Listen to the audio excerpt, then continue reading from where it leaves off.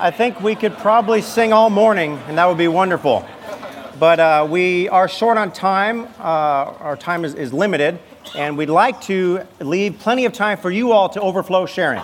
So we'll get right into this. My name is James Kennedy. I currently live in that great state just north of Texas called Oklahoma. Not as great as Texas, but got to be careful. I'm deep down in Texas right now. It's very good to be here. We had a good message last night. I heard, because I came in late. We were driving over 8 hours. We thought we were going to get in earlier, but anyhow, I heard from a brother. It was very, very good. And I'd like to begin actually with having two volunteers come up here and give us 1 minute each, just a summary of the sharing from message one last night. Two volunteers. Who will come? Bold volunteers. Okay, one. About one more. One more. We only have one bold person in the room. Okay, come on up. Okay, now, we give you about 1 minute each, and even if you repeat, that's fine. Because we need repetition means penetration. Come on up, brother. Okay, so you'll go first, brother. I'm told that you need to put it here like an ice cream, but don't lick it. All right. Okay. Got it. Is it on? It's on. Okay. All right, so, let's see. So, that diagram. Beginning, eternity past, what was the Word? It came down to be on the world as the tabernacle, Jesus.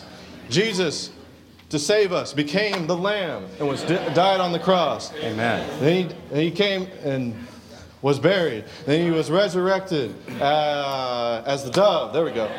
And to penetrate our spirit, so we could become precious stones in the building of God's house.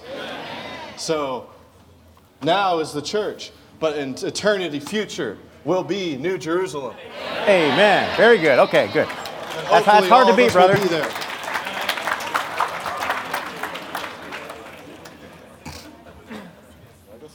Yeah, you're good. You're good. Thank you, brother.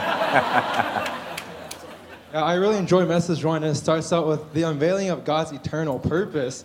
And the first Roman numeral says, the Gospel of John, a supplement to the Synoptic Gospels showing Christ's deity. Now I fully enjoyed the verse Colossians 2:9. For in him dwells all the fullness of the Godhead bodily. Amen. And right in this verse, it shows that Jesus, right, in this point, it shows that Jesus was not just a fine human, but that he embodied the entire God, the entire living God.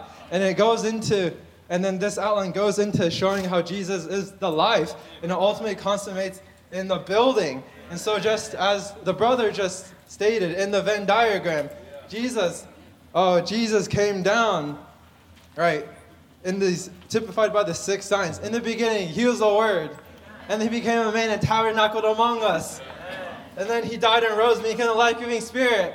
Now he's entering into each one of us as a life-giving spirit, so that we may become stones for the building of his body, the house of God. Amen. Amen. Amen. Very good. Okay, brothers did a great job. Okay, good. Okay, so message one was actually a kind of an introduction to the book of John, and it covered life and building. And, this chapter is also kind of an extract of the whole book of John, and even an extract of the whole Bible itself. So just that first chapter is quite remarkable. So we're going to move on to the second chapter, and we're going to cover two major things here.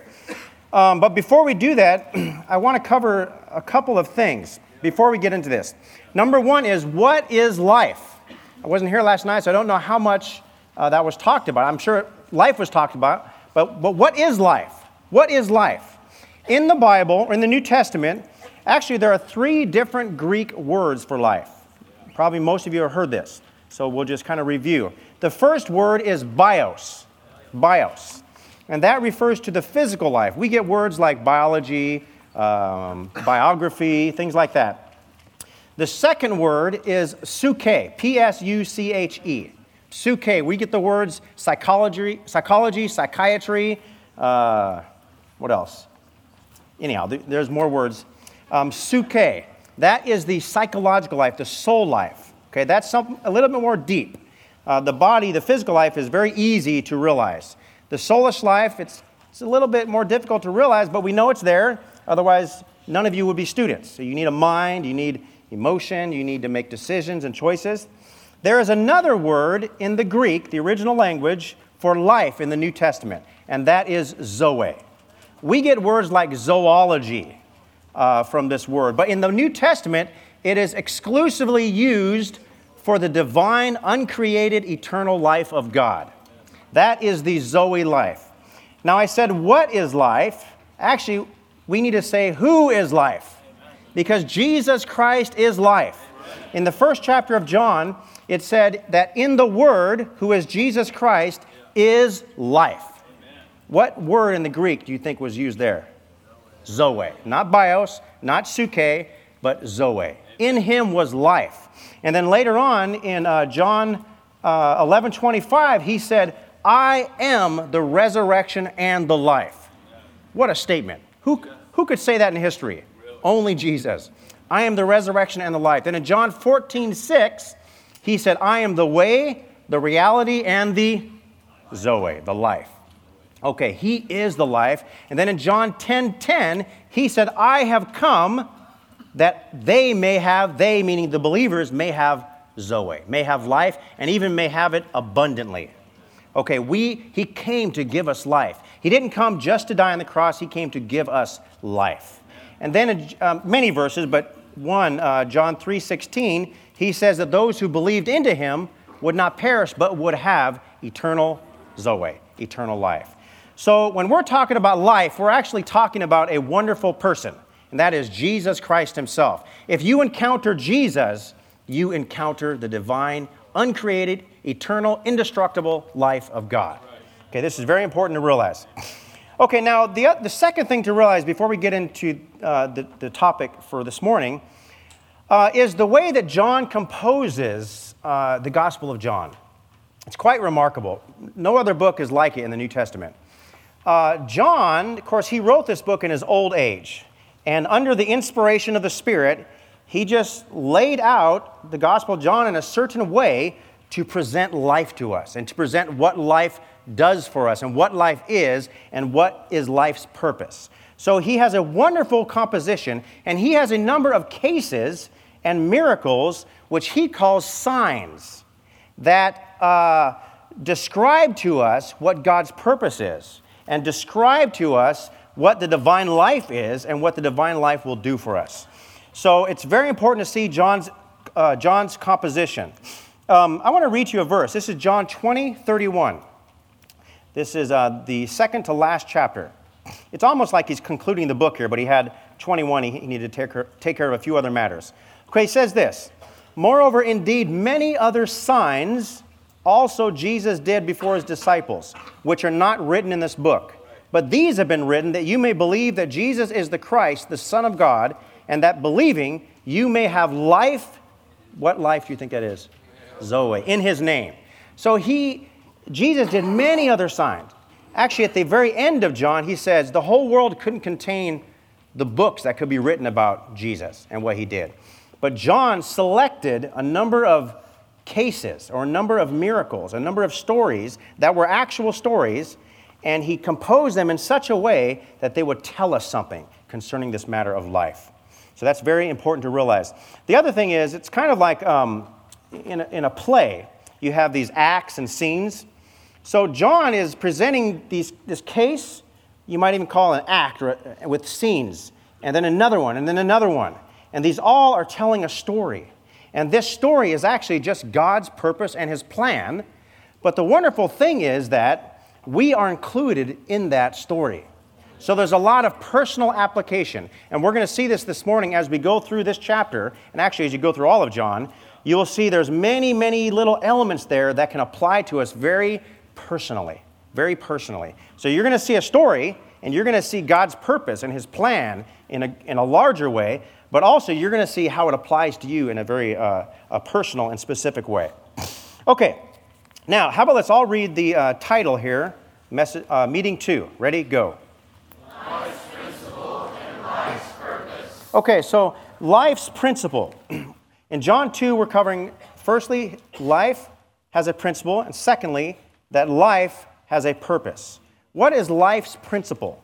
Life's principle is to change death into life. Now, you might think, okay, death is just when you come to the end of your life and then you die.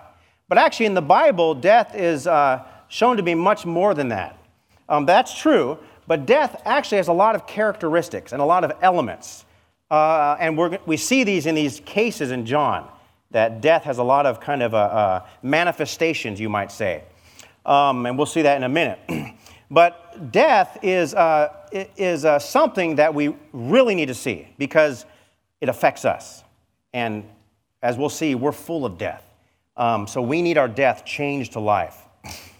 If you look at the bottom of your page here, under the line, let's read that where it says life meeting. Let's all read that together. Ready? Go.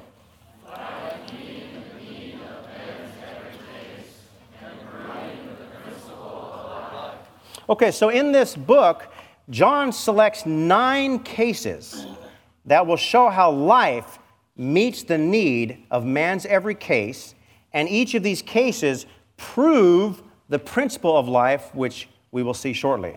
So each of these cases, so you have the number 1, the need of the moral, life's regenerating, the need of the immoral, life's satisfying. We'll cover these 2 at this conference. Then you have the need of the dying, life's healing, the need of the impotent. This is a manifestation or a characteristic of death. That's life's enlivening. This is how life meets that need and proves the principle of life. Then you have the need of the hungry, which is life's feeding. The need of the thirsty, life's quenching. The need of those under the bondage of sin, life's setting free. The need of the blind in religion, life's sight and life's shepherding. The need of the dead, life's resurrecting. Of course, that's the most obvious story of changing death into life. But actually, all of these are just, it's the same story, just with a slightly different manifestation of death or a characteristic of death. So we really need to see this. Now, maybe I can get a brother, a couple brothers. Maybe you 2 brothers, come up here. Okay. Caleb, you're going to be Jesus. Okay, come on over here in the middle. Okay, Jesus. Now, who is Jesus? What we talked about earlier. Who is Jesus? Life. Okay. Jesus is life. He's the divine, eternal, uncreated, indestructible life of God. Okay? So if you touch Jesus, you touch life. Okay? But with the principle of life, when you touch Jesus, not only is he life, but he will change, he will convert your death into life. So, brother, as soon as I touch you, need to convert me to life on that side, okay? Okay, so that's just, he's life, and that's just what he does. Thank you, brother. I'm sure that looks silly. Okay, so Elijah comes, and he has a particular case. He is, and we'll talk about this tonight, he is moral. You might think, that doesn't have anything to do with death. Actually, we'll see there's a need there as well. Here he comes. He touches life. Okay. Now, what about an immoral woman? Okay. Now what about someone under the bondage of sin? Okay, what about someone who's just empty and thirsty within and not satisfied with that husband, wants a second one and a third one and a fourth one? Okay, so you get the point. As soon as you touch Jesus, who is life, there's a change. There's a conversion. His function, his principle is to change death into life. Okay, and this is not a physical change. This is not just a soulless change. This is a change in your inner being. Death into the divine life. Okay, thank you, brothers. Okay, so this we really need to see. Oh, no, sorry. I have one more thing. Come on up. One more thing. I missed it. And actually, maybe that's sovereign, because you know what? We miss something else a lot of times. That is, there is a purpose to this. There is a direction to this. There's an aim to this. There's a goal to this. It's not just that he's changed. Okay, let's say you are hungry. You just have a deep hunger within. Okay, now, what then? What's next for this brother? He's touched life. He's satisfied within, but it's not complete. It's not complete. There's a goal to this life, and you touched it last night, and that is this goal is God's building. He has to go in the direction of God's building. Okay? If it doesn't end there, then it's incomplete. It's incomplete. And we know the house of God is the church, and the church is composed of all the believers of Christ. This is why, thank you, brothers. This is why after we are saved, the Lord changes our death into life. there's something within us that longs to meet with other believers. You know, I was in, my wife and I were in Africa, Uganda, Africa last year in December, and we went on a safari. And we were right on the Nile River. We stayed 3 nights at a hotel right literally, I mean, it's like 100 feet out, there's the Nile River. And there's hippos out there and crocodiles and elephants and all kinds of things. Okay, I was very struck by how some animals survive and they thrive and they're so comfortable in the water. But as soon as they come out of the water, they're in dangerous territory. They're in dangerous territory. Others are on land and they do very well on land.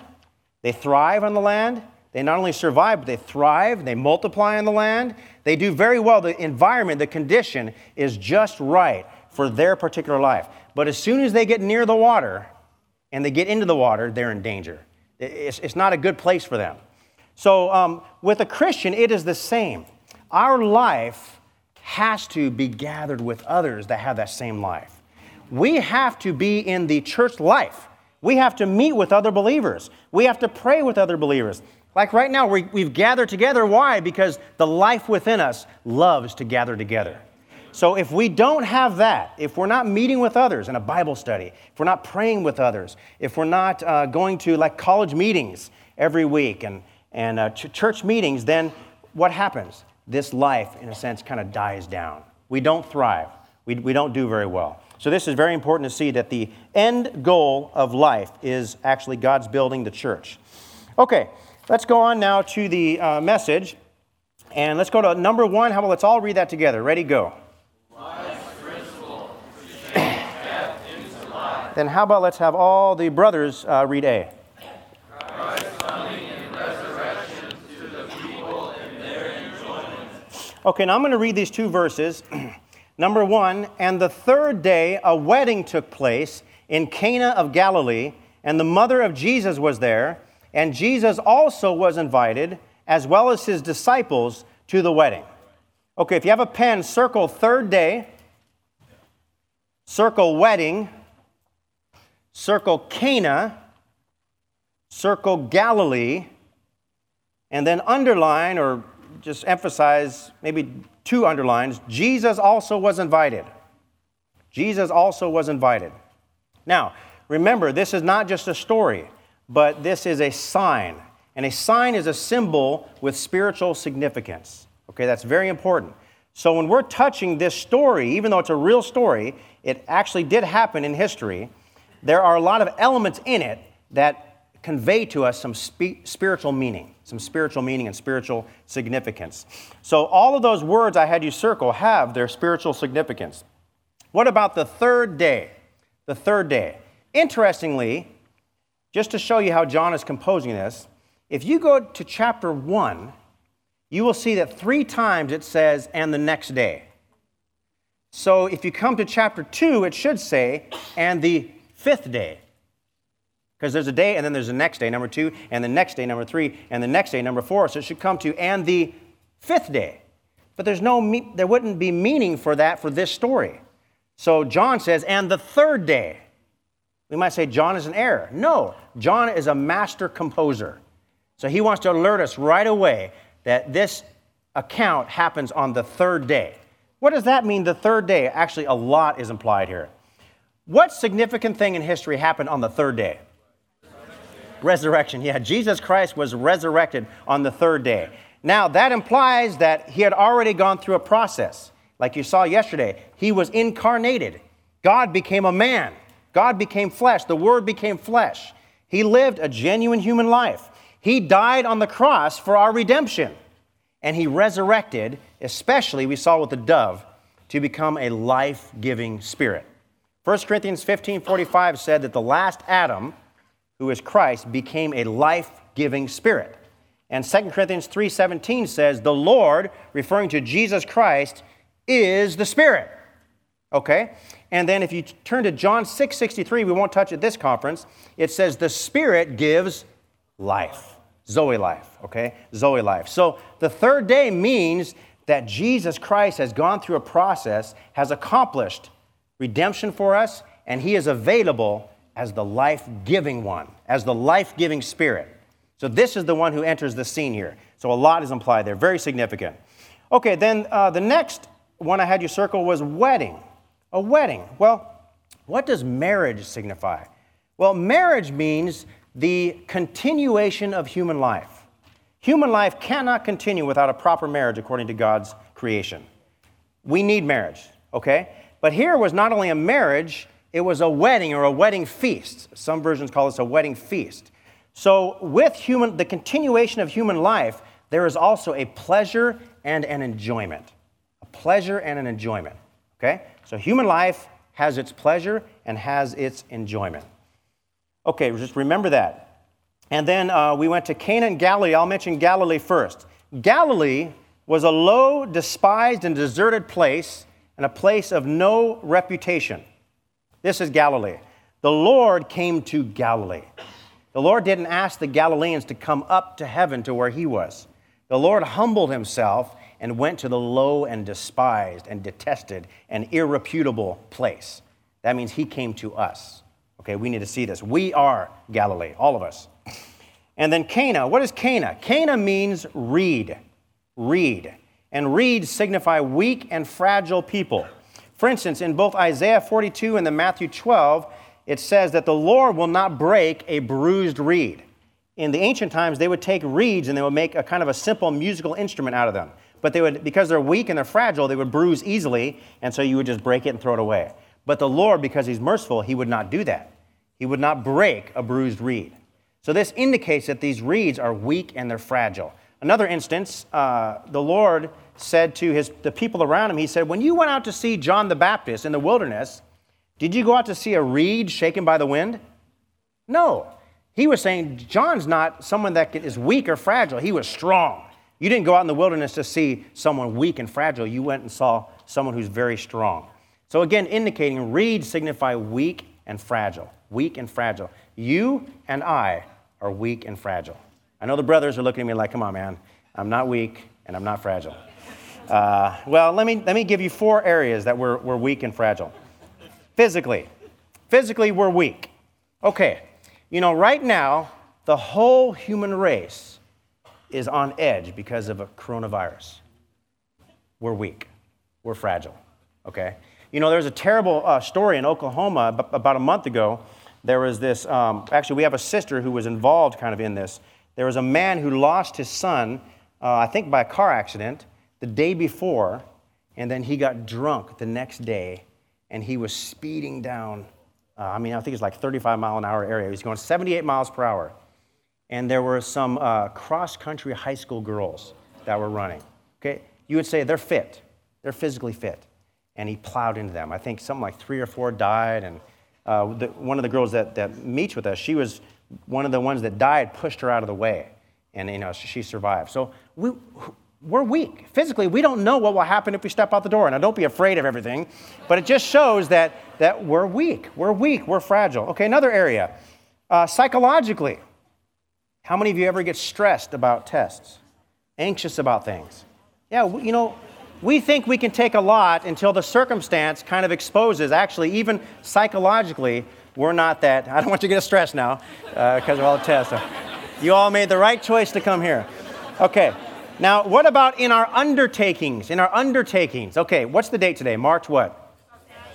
How are your New Year's resolutions going?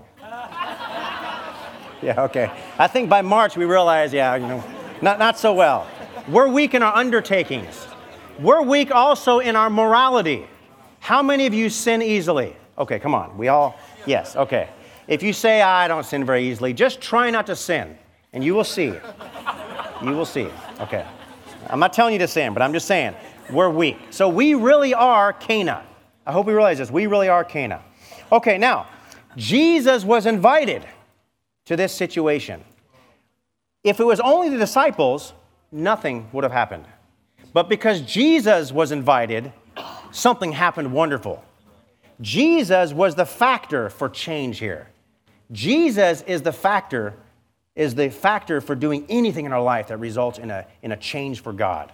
Okay, Jesus being invited is the most wonderful part of the story, I believe. Because once you invite him and you touch him, then something happens. So no matter how bad your situation is, no matter how bad your condition is, just have a little prayer and invite Jesus in. Okay, now let's go to B. How about, let's have the sisters read that. Ready, go.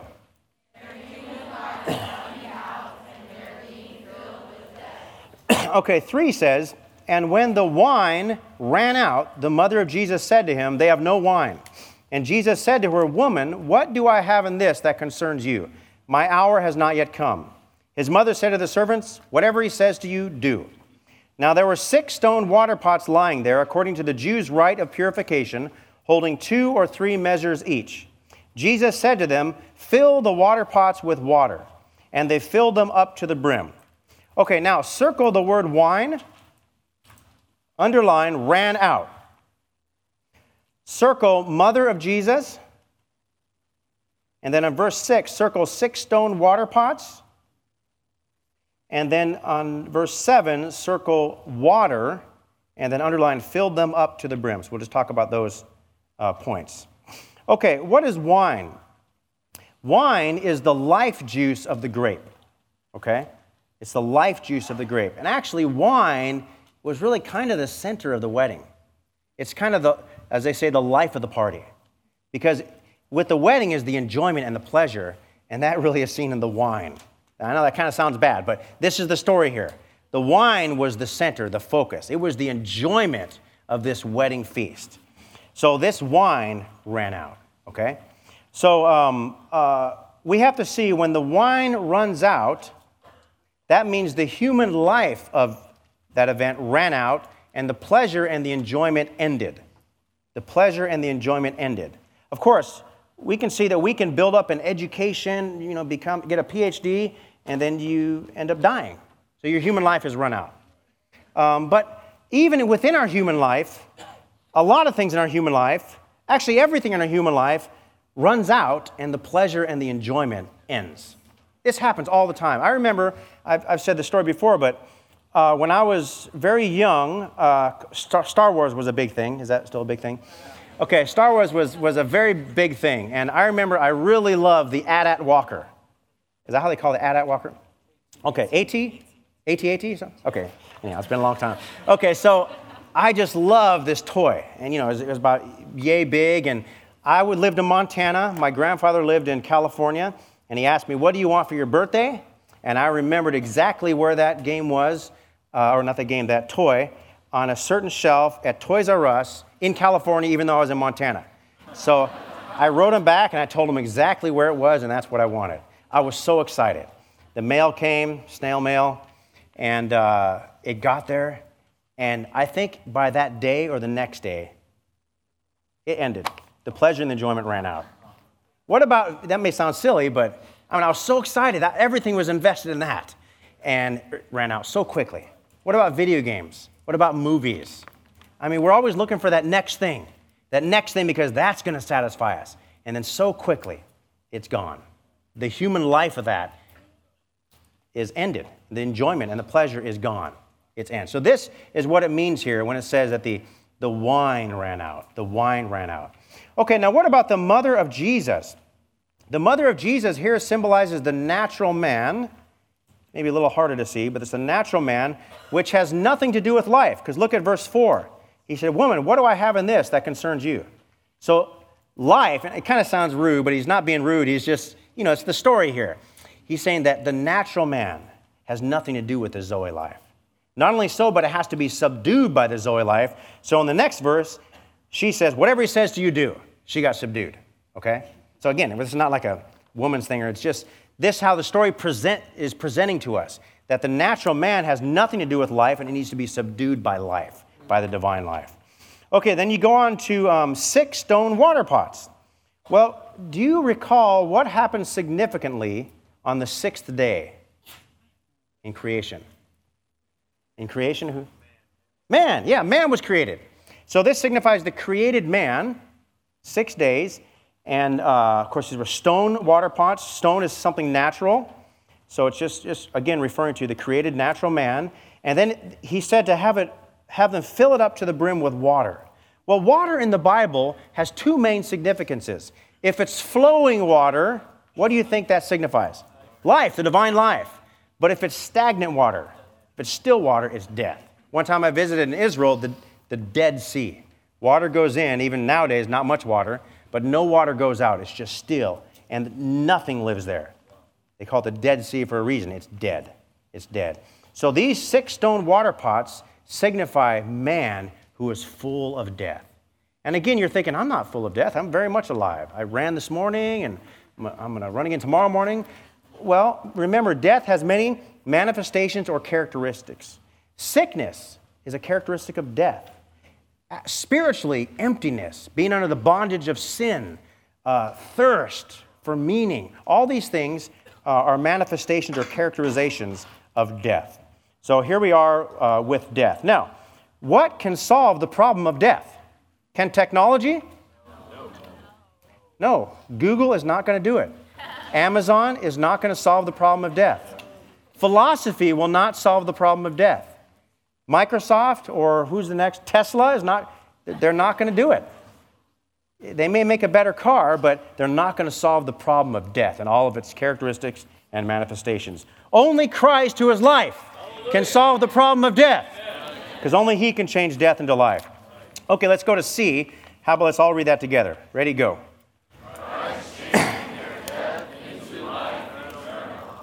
Okay, I'll read the verses again. And he said to them, draw some out now and take it to the master of the feast. And they took it to him. And when the master of the feast tasted the water, which had become wine, and did not know where it came from, though the servants who had drawn the water knew, the master of the feast called the bridegroom and said to him, every man sets out the good wine first. And why is that? Good wine first, because your senses are there more. You get the good wine first, and you're like, okay, this tastes great. And then as you get more drunk, give them the bad wine, because they don't know. They won't know the difference. Okay. So, and when they have drunk freely, then that which is worse. Okay. You have kept the good wine until now. Now, after this change, you have good wine. Good wine. This beginning of signs Jesus performed in Cana of Galilee and manifested His glory, and His disciples believed into Him. Okay, circle the word tasted. Then circle become wine. Then circle good wine on verse 10. Underline beginning of signs. And then circle manifested His glory. Manifested His glory. Okay. When they tasted this wine, which the water that had become wine, when they tasted it, immediately they noticed something was different. Something was different. And this happens to us. When we touch Jesus Christ, who is life, and He, according to His principle and His function, He changes our death into life, there will be something that will taste different about us. This is very true. I remember a story when I was in high school, because I was kind of a wild kid. If you went to the what do they call it, where you all come together and they have the basketball is. What's that building called? Like a gymnasium, or there's another word. Anyway, okay. When we all went there, you'd have all the cliques that were together. Everybody that was a cowboy, they would be over here, and everybody that was, whatever.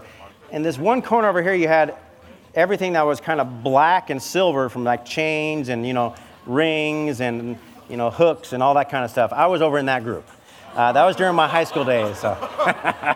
So, and I had my friends with me. I had my long hair and, a skull and crossbone earring. And, anyhow, it was kind of wild. Short period of my life. Okay. So, anyhow, in my mid-high school, the Lord really turned me around. I turned to Him. He turned me, and He changed my life. And then I dropped all my old friends. And then eventually, a little later on, I got married, and I moved away for 10 years up to Idaho and Washington. Okay, when I came back this was in Amarillo, Texas. So I used to be in Texas. I came back to Texas. I decided to call one of my old friends. Now, when I was with him, he was in that same group. He's a big guy, muscular, long hair, earrings on both ears. He was a mess. Okay, so I called him up, and we decided to meet. I was with my wife, and he had gotten married. And I went to his house, and I get out of the car, and I look at him, and he looks at me, and we're totally different. His hair is short. He had actually had a turn towards the Lord I didn't know about. And he got saved. And anyhow, it was wonderful. And he was just, he was wearing normal clothes and with normal colors. And he had kids. And we were both looking at each other like, wow, what happened? Well, what happened was Jesus happened. Jesus happened, and there was a result. There was an issue. Not just an outward issue, but there was something that happened within, and there was a kind of a manifestation. We tasted different. The flavor was different. Okay, so this will happen with all of us when we touch the Lord. D.L. Moody, a great American evangelist in the 19th century, he said that the greatest miracle that the Lord performs in man is to enliven those who are dead in sins. So this is the greatest miracle, something that happens within you. This is wonderful. Okay, then, it says tasted. Okay, there was a noticeable taste, and it was good wine. So they were happy. They were very happy. They were satisfied. They now got the good wine. The wine had run out, so there was a panic, but now the water had been changed to wine. They were satisfied. This is the result. When our death is changed into life, we are satisfied deep within. We are satisfied deep within. And not only so, but ultimately, what's manifested is God's glory. So this is in verse 11, it says, he manifested his glory. Glory is just God expressed. So God will be expressed in your life. And then he says this in 11, this beginning of signs. So according to the principle of first mentioning, this kind of establishes that principle for everything throughout the Bible. So here it's the beginning of signs. That means that what the Lord will do after this, in all these cases, is change death into life. That's why they say this is life's principle. Life's principle. Okay, now, to conclude this portion, how, in the light of this story, how can we have our death changed into life? How? Okay, I'll mention 4 things. Number 1, we need to realize and confess our condition. That means we need to realize and confess that we are Galilee. We're low, we're despised, we're irreputable because of sin. Also, we are Cana. We're weak, we're fragile. I mentioned those 4 areas. We really are. And the sooner we realize that, the better. So we need to confess that we're Cana. Also, we need to confess that we are the water pots of water. That means we are filled with death and the manifestations of death. That's our condition. We have to confess that. Number 2, we need to realize and believe into the Lord. And I'll point you to the matter of the 3rd day. Because it's on the 3rd day, it means that Jesus Christ had already been processed through incarnation, human living, death for redemption, and resurrection to give us life. This had already happened, so we need to believe into him. And if we believe into him, then we will receive him. So this is the 3rd point. We need to receive him. And I would even link this to that matter where it says they had invited Jesus. To invite Jesus is to receive Jesus. And this is connected with believing. Actually, in the Bible, to believe is to receive. And then finally, we need to obey the Lord's word, obey his command. They had said, okay, the mother had said, whatever he says to you, do. And because they followed through on his command, his word, then that miracle could be accomplished. So we need to follow the Lord's word. And I'll mention 2 verses here that are very important in following the Lord's word. John 3:16. The Lord said, believe, he who believes into the Lord, the Son of God, would not perish but would have eternal life. So we need to believe into the Lord Jesus, number 1. Another one is Mark 16:16. That one says, the Lord said, after he resurrected, he who believes and is baptized will be saved, but he who does not believe will be condemned. So this is another word to us. We need to not only believe into the Lord, but also we need to be baptized. So if we want to follow this sequence in obeying the Lord's command, that we need to also pay attention to this other command, be baptized. So I hope all of you would have this consideration. If you have not been baptized, that you would follow the Lord's word. Believe and be baptized. Okay, now let's go to the next section. And that is life's purpose to build the house of God. Let's all read that together. Number 2. Ready, go.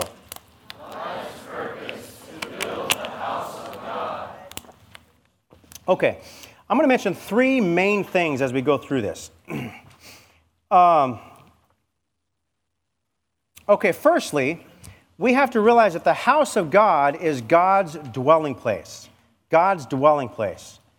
Now, there are two main things that a dwelling place is for. Two main things. Number one, it's for living. It's for living. And number two, it's for expressing. Expressing.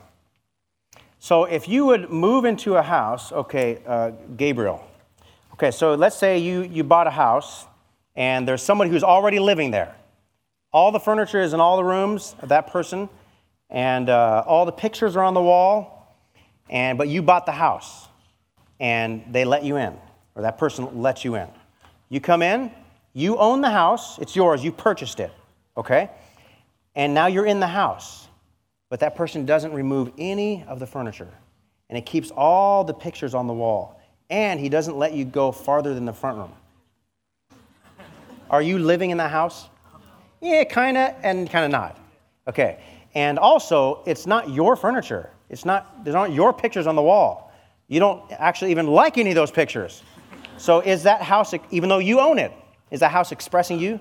No. Okay. So if we were to move into a place, we would get rid of everything or tell that person, take everything out, remove it. I'm actually going to give a paint job to every room, and I'm going to bring all my own stuff in so it expresses me. Okay. How many of you have received Jesus Christ into your heart? Okay, yes. Hopefully everyone in this room. Okay. Does the Lord live inside of you? Yes. Does the Lord thoroughly live inside of you? Yeah, maybe not so much. Okay. Okay. So you get my point. The Lord wants to live thoroughly inside of our heart. That means He wants to go into every room, into every chamber, and eventually He wants to change all the pictures. Wow. In other words, He wants that dwelling place to express Him. Okay?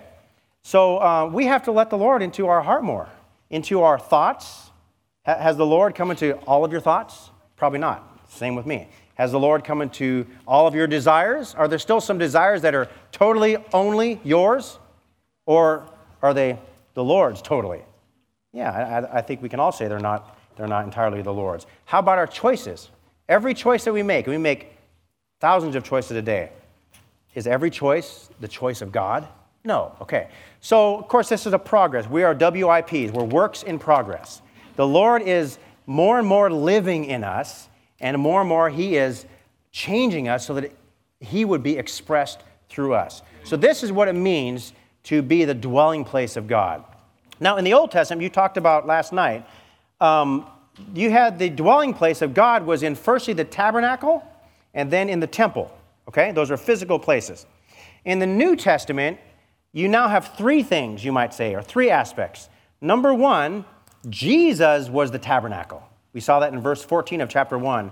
And number two, we're going to see in these verses, He also is the temple.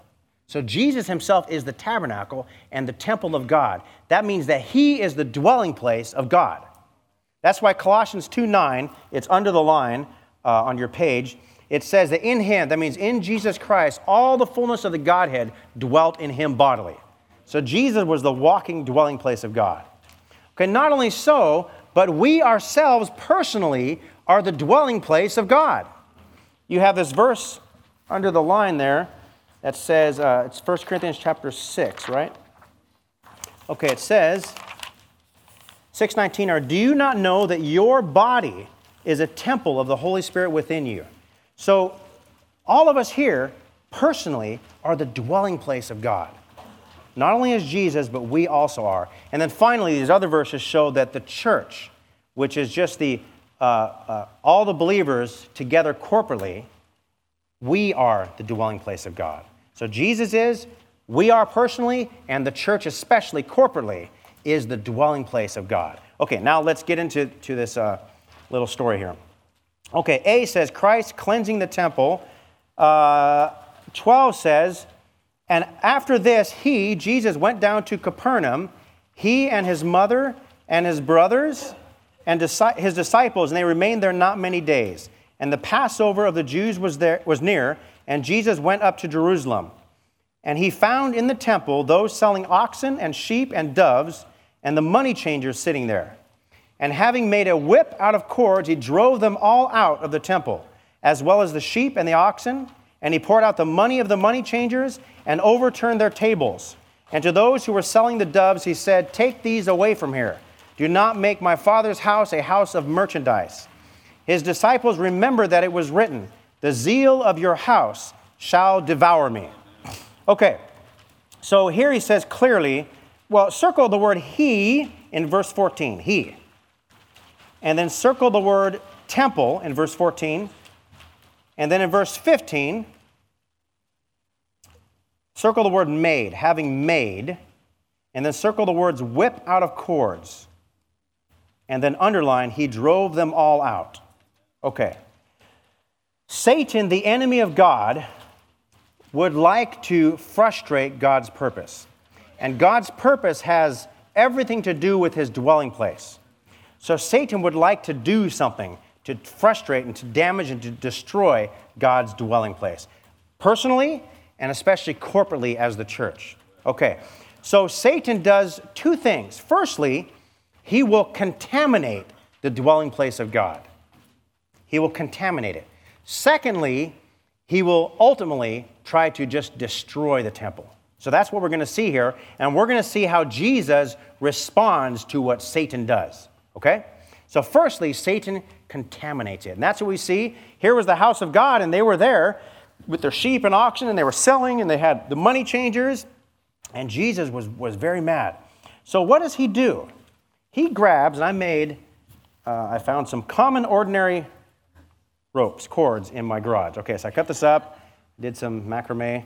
Okay, so I made a little whip. Jesus, notice it says he made a whip out of cords. Jesus made. I think this is very significant. Jesus made the whip, and then he drove them out. Just drove them out. Now, this doesn't hurt, but anyhow, he drove them out. He flipped over the tables, and he drove them out. And this common, ordinary thing he used to drive them out of the dwelling place of God. Okay? Significant. What does this signify? What does it mean? Well, it's common and ordinary. Some use the word cords, or some use the word rushes. They're just very common, very ordinary. This means that when contamination comes to the dwelling place of God, that's both personally and corporately as the church, the Lord uses common, ordinary things in our life to cleanse us, to cleanse the church. So he may use your finances. You may think, everything's going great, and I'm just doing what I want to do, and the Lord will come in and touch your finances. And you know what you will do? You'll say, "Oh, Lord Jesus, Lord, my finances." You start turning to the Lord. And maybe the Lord starts dealing with your heart. Some things that are in your heart that are not supposed to be in that dwelling place. You see? So the Lord will use your finances. Or he may use your roommate. Or he may use your exams. He may allow you to fail on a certain exam that will cause you to be, "Okay, Lord, I've been playing around. There's been a lot of things happening in my heart. That's probably never happened to any of you." And then you turn to the Lord, "Lord, okay, Lord, I take you in. I just call on you." And so the Lord used that failed exam. You see, the Lord used common and ordinary things in your life. He may use other brothers and sisters among you. He just uses all kinds of things. All kinds of things. So just remember, when it seems like bad things happen, don't just immediately say, "Oh man, Satan's out to get me." Well, okay, that may happen sometimes. Okay, and again, Satan is trying to destroy us. But also, God made the whip of cords to cleanse. So don't immediately attach Satan to everything bad that happens to you. Okay, it may actually be God making a whip so that your heart can be cleansed, so that the church where you're at can be cleansed, so that he can live more in the church where you're at, so that he can be expressed more in the church where you're at. Okay, so to me, this is very, very significant. Okay, then the final point I'll mention, and then we're going to have a good time for sharing. He cleanses the temple, and then I just love how the Lord, this next part of the story, how the Lord speaks. Okay, so B says, the body of Jesus, the temple, destroyed and raised up in resurrection. The Jews then answered and said to him, "What sign do you show us, seeing that you do these things?" Jesus answered and said to them, to me, this is almost like a challenge. The Lord says, "Destroy this temple, and in 3 days I will raise it up." You know, they asked for a sign, but then he just says, he's giving them a sign in a sense, but it's almost as if he's saying, bring it on. Bring it on. Destroy this temple. 3 days I will raise it up. Then the Jews said, "This temple was built in 46 years, and you will raise it up in 3 days?" But he spoke of the temple of his body. Okay, this shows that he is also the temple. John 1:14, he's the tabernacle. Here, he is the temple of God. So he's the dwelling place of God. When therefore he was raised from the dead, his disciples remembered that he had said this, and they believed the scripture and the word which Jesus had spoken. Okay, Satan comes in to contaminate, so the Lord has to use things to whip the things out of us, to scourge, to cleanse the dwelling place of God. Then Satan ultimately wants to destroy the temple. And you know what? Sometimes it seems like he actually succeeds, because they actually did destroy Jesus, right? They put him to death on the cross. And it lasted 3 days. He was in the grave. So sometimes this happens, and the Lord lets a period of time go by where it seems like the destruction is there. What can Jesus do? He's been destroyed. Satan has won. But again, the Lord said, destroy this temple. Bring it on. Because after this period of time, I'm going to come back up in resurrection. And you know what's going to happen? Something more will rise up. And this is very wonderful. We already mentioned that in resurrection, the Lord became a life-giving one, a life-giving spirit. Okay? But there are some other things that happen in resurrection that were quite significant. It says that he became the firstborn among many brothers in resurrection. And if you look at Ephesians 2:8, it says that I think it's 2:8 or 2:6, where it says that we were raised up together with Christ. So when Christ was raised from the dead, it wasn't just him. We were raised with him. And then in 1 Peter 1:3, it says that we were regenerated out of his resurrection. So when he rose from the dead, he became the firstborn, so he's first, among many brothers. We all were regenerated at that time, okay? I know we were regenerated in time 5 years ago, 10 years ago, whatever.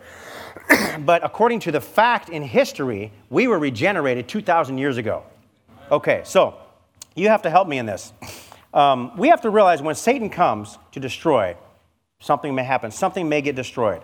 But the Lord will bring it back in resurrection, and what comes up in resurrection will be more. Okay, so Dylan, can you help me real quick? Okay, Dylan is going to be Jesus. He looks like Jesus. He's got the taste of Jesus. Jesus has been operating in his heart. Okay, so Dylan says, bring it on. Okay, destroy this temple. Satan, do your best. Okay, and Satan does, and it looks pretty serious. I mean, he kills him. Okay, that's pretty serious. Okay, so he dies. Okay, go down. You just sit down. He's dead, and he's buried for 3 days. Now, when he comes up in resurrection, I want you to just come up in resurrection in just a minute when I tell you, and you just come and say, Jesus is Lord. Okay, when he does that, I want all of us to stand up at the same time and say, Jesus is Lord right after him, okay? So you can get an impression of what Satan did, which is bad, and what the Lord will do. Okay, how about you come on up now? Jesus is Lord. Jesus is Lord. Okay, let's do it again, brother. Okay, do it again. Okay, come on. Jesus is Lord. Jesus is Lord. Okay, that's wonderful. Thank you, brother. So this really happened, but even more than the people in this room. The Lord was crucified, but he came up in resurrection after he was destroyed, and what came up was more. So don't be bothered when some kind of destruction comes to you. That's okay. Just enjoy the resurrection life.